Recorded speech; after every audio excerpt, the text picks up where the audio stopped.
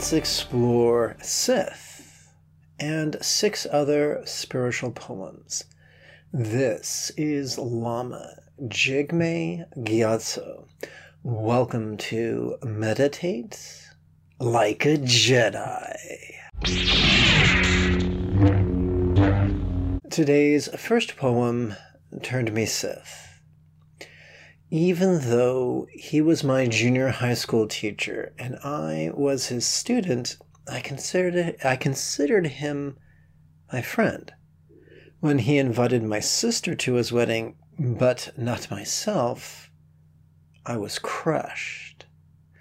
When I was tasked with picking her up from the wedding reception, the pain and the betrayal and injustice were more than I could bear. And in my pubescent 18-year-old high school half-baked brain, rage was my only coping mechanism. I am happy I was not a midichlorian gifted Force user, for that evening could have turned me Sith. Today's second poem, Court. They cared not for homosexuals at his high school, and after members of the football team found him making out with his boyfriend, they beat him bloody. From his hospital bed, he learned of his suspension. Over the phone, the principal explained that this was due to his fighting on school grounds. I did not fight, he explained through swollen lips. Are you suspending me for being assaulted? I was not there. I did not see what happened, countered the principal. With great effort, he explained, I'm in this hospital because you failed to create a safe environment for the children entrusted to your care. Perhaps the next principal will do a better job. You, I shall see in court. Today's third poem, Since Evolved.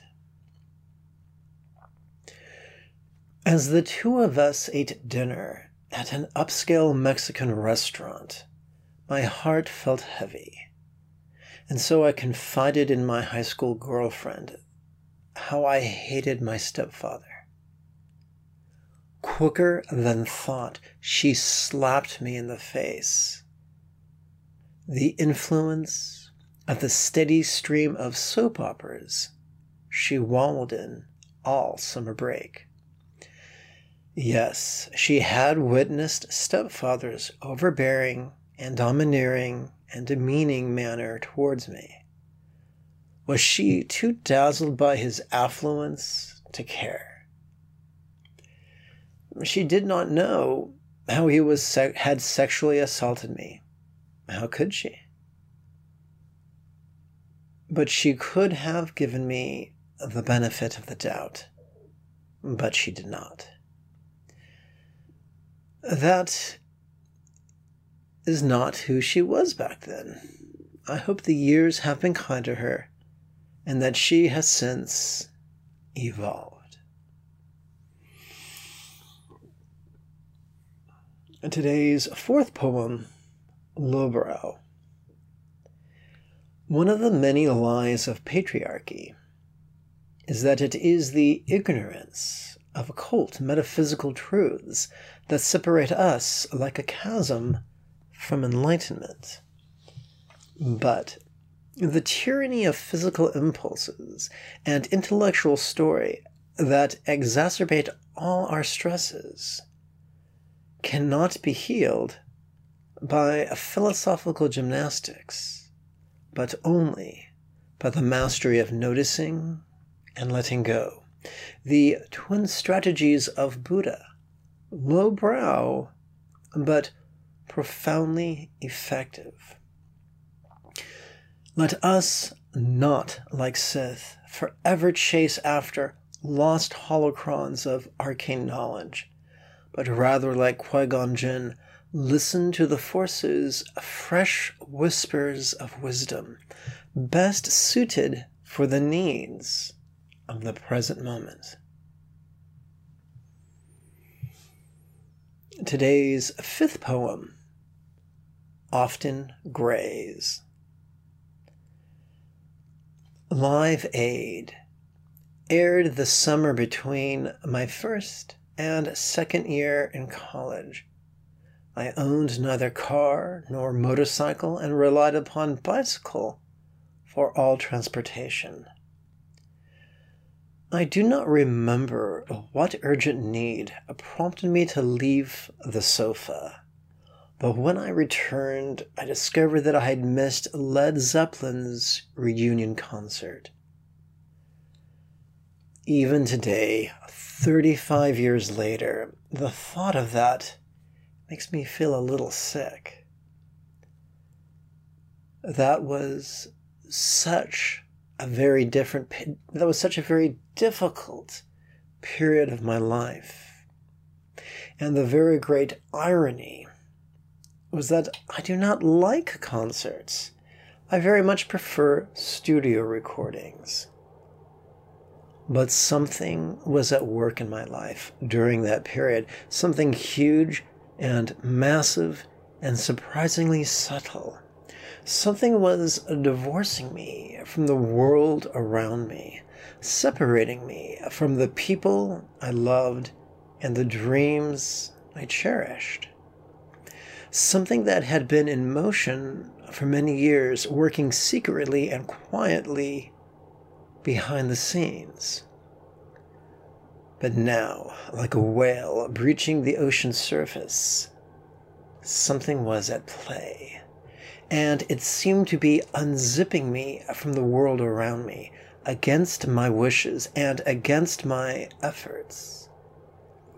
And it very much was as if I was being extracted from the life I had intended for myself, like a reluctant piece upon an enormous chessboard. Looking back, I am glad that I did not know of the decades that lay before me, and the great sea of fear and sorrow and rage and bewilderment and abandonment and disappointment they had in store for me. Now, as I sit in the pre-dawn hours, curled upon the couch with the computer in my lap, clicking away,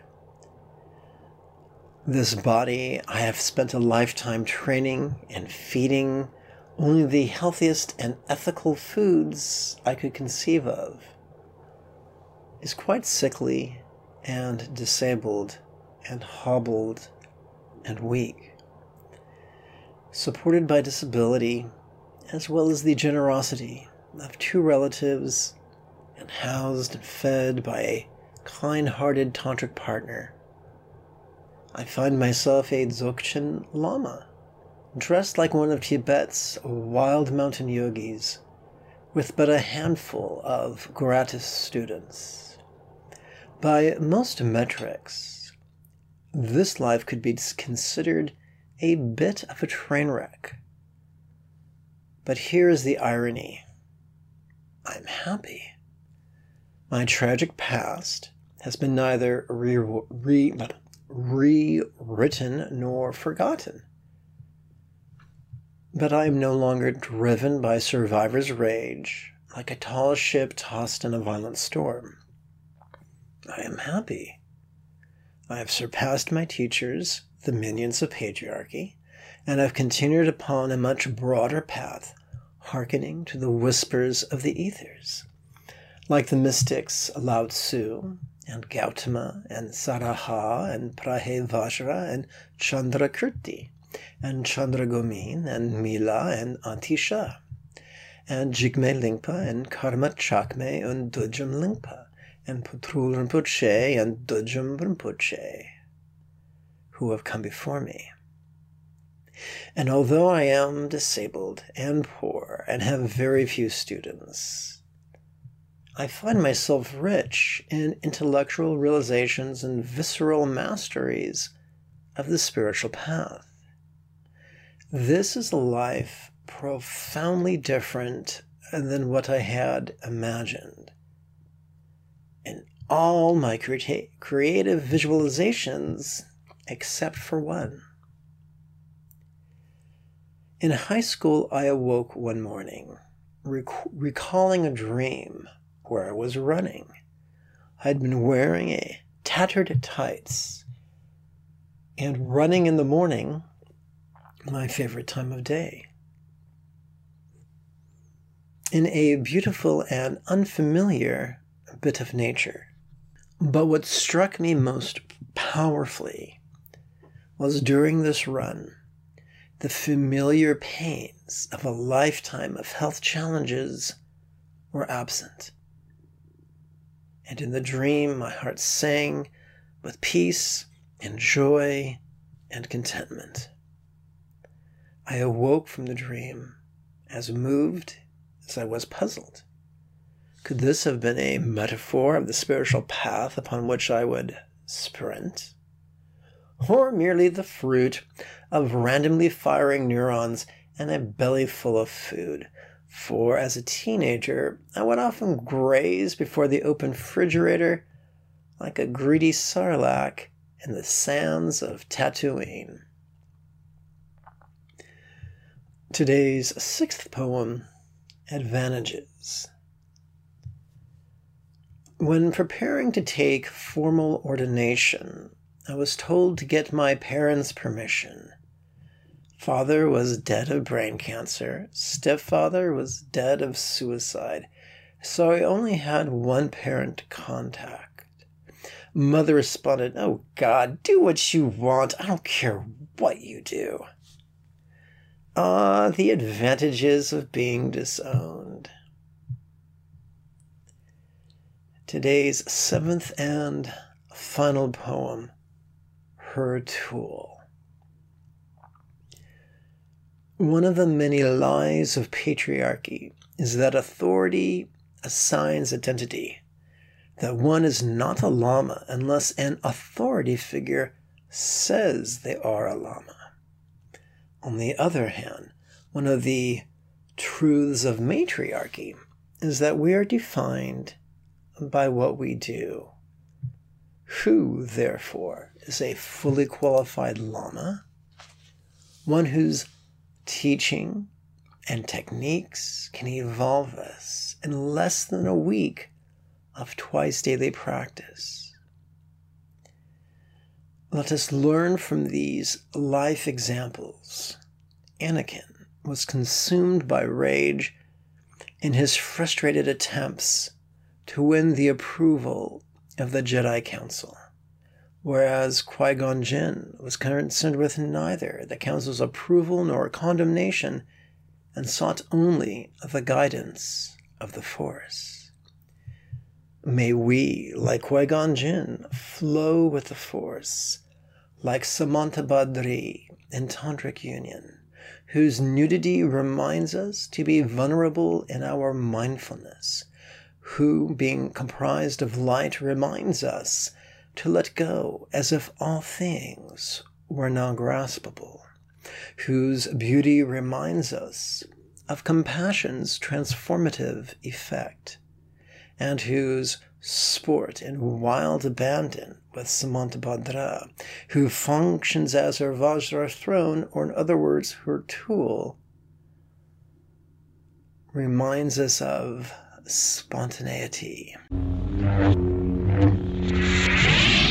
Let us conclude with a simple call to action. This podcast will never have any advertisements, so support us monthly on PayPal and like us on your podcast service to help others find us, just as you found us as well. If meditation is felt impossible or boring or just out of reach, you're welcome to register at buddhajoy.org for the next series of live online meditation class webinars that meet once a week.